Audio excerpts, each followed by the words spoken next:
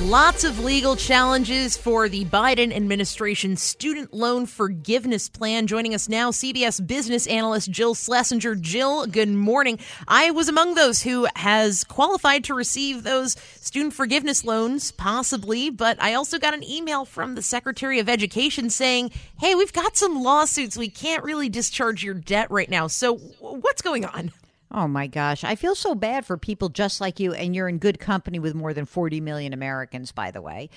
Well, if you recall, way back in the summer, just months ago, the Biden administration announced that it would forgive student loans that were held by the federal government. So these is federal loans for a one-time cancellation of $10,000 for any borrower who earned less than $125,000 a year individually, or $250,000 who filed married filing jointly.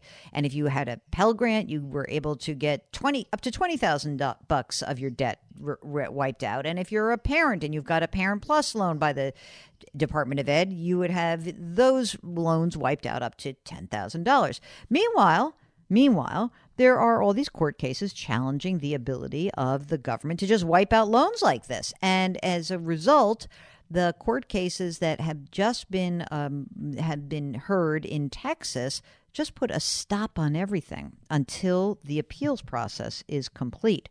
And as a result, people like you are now in limbo land, I'm afraid to report. Fantastic. It's a fun place over here in limbo land. Yeah. Feel free to join me while you're here.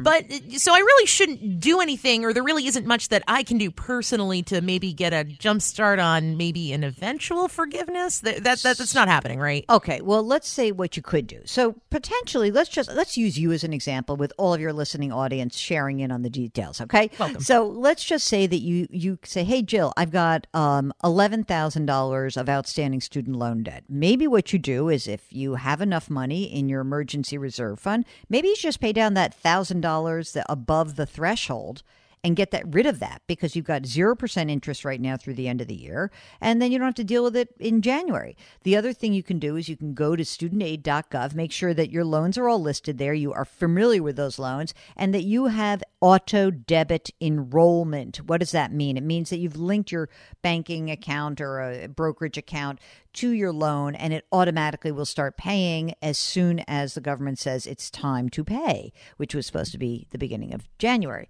Now, let's pretend it's not you. Let's pretend it's your cousin, who's not as responsible as you are. And your cousin has lost the job because just a bust out, basically. Well, your cousin would go to the Department of Education loan simulator and see if there's a different repayment plan that better meets her needs, maybe a consolidation. So that's something to think about. Now, if you're not as onto this whole game plan as some highly attuned radio hosts like the one I'm talking to, maybe you're like, wait, I forgot to apply for forgiveness. Don't worry, you can't. Because of the current court orders, the Department of Ed is not accepting any new applications. Your application, however, as you know, since you got this letter, it's in the system. You don't have to reapply. This is true. And is there any chance that this payment plan, these income-driven repayment plans, or the student loan forgiveness could just get rolled back entirely? Or is that not looking so likely at this point? I don't think entirely. What was going to happen with income-driven repayments was they were going to help lower the amount that you're actually paying. So right now, currently, you can get an income-driven repayment plan that will be capped at 10% of your discretionary income. The Biden plan had hoped to reduce that to cap it at 5%. So the 10% is still in place. That's all happening. And in terms of public service loan forgiveness, the Biden administration actually had made a lot of changes to that program. Remember, this is the people who work full-time for the government, the military, or nonprofit organizations. You should check out these plans, because these are actually not in the pecking order of these court cases. They're already in place, and you might actually qualify for loan forgiveness or cancellation if you work in the public service arena. Fascinating. And we'll have the details of that if you want to go check that out over on our website at kgmi.com. Talking with CBS business analyst Jill Schlesinger this morning. Jill, thank you so much for making me feel a little bit better about my loan situation. Good luck. Thanks a lot.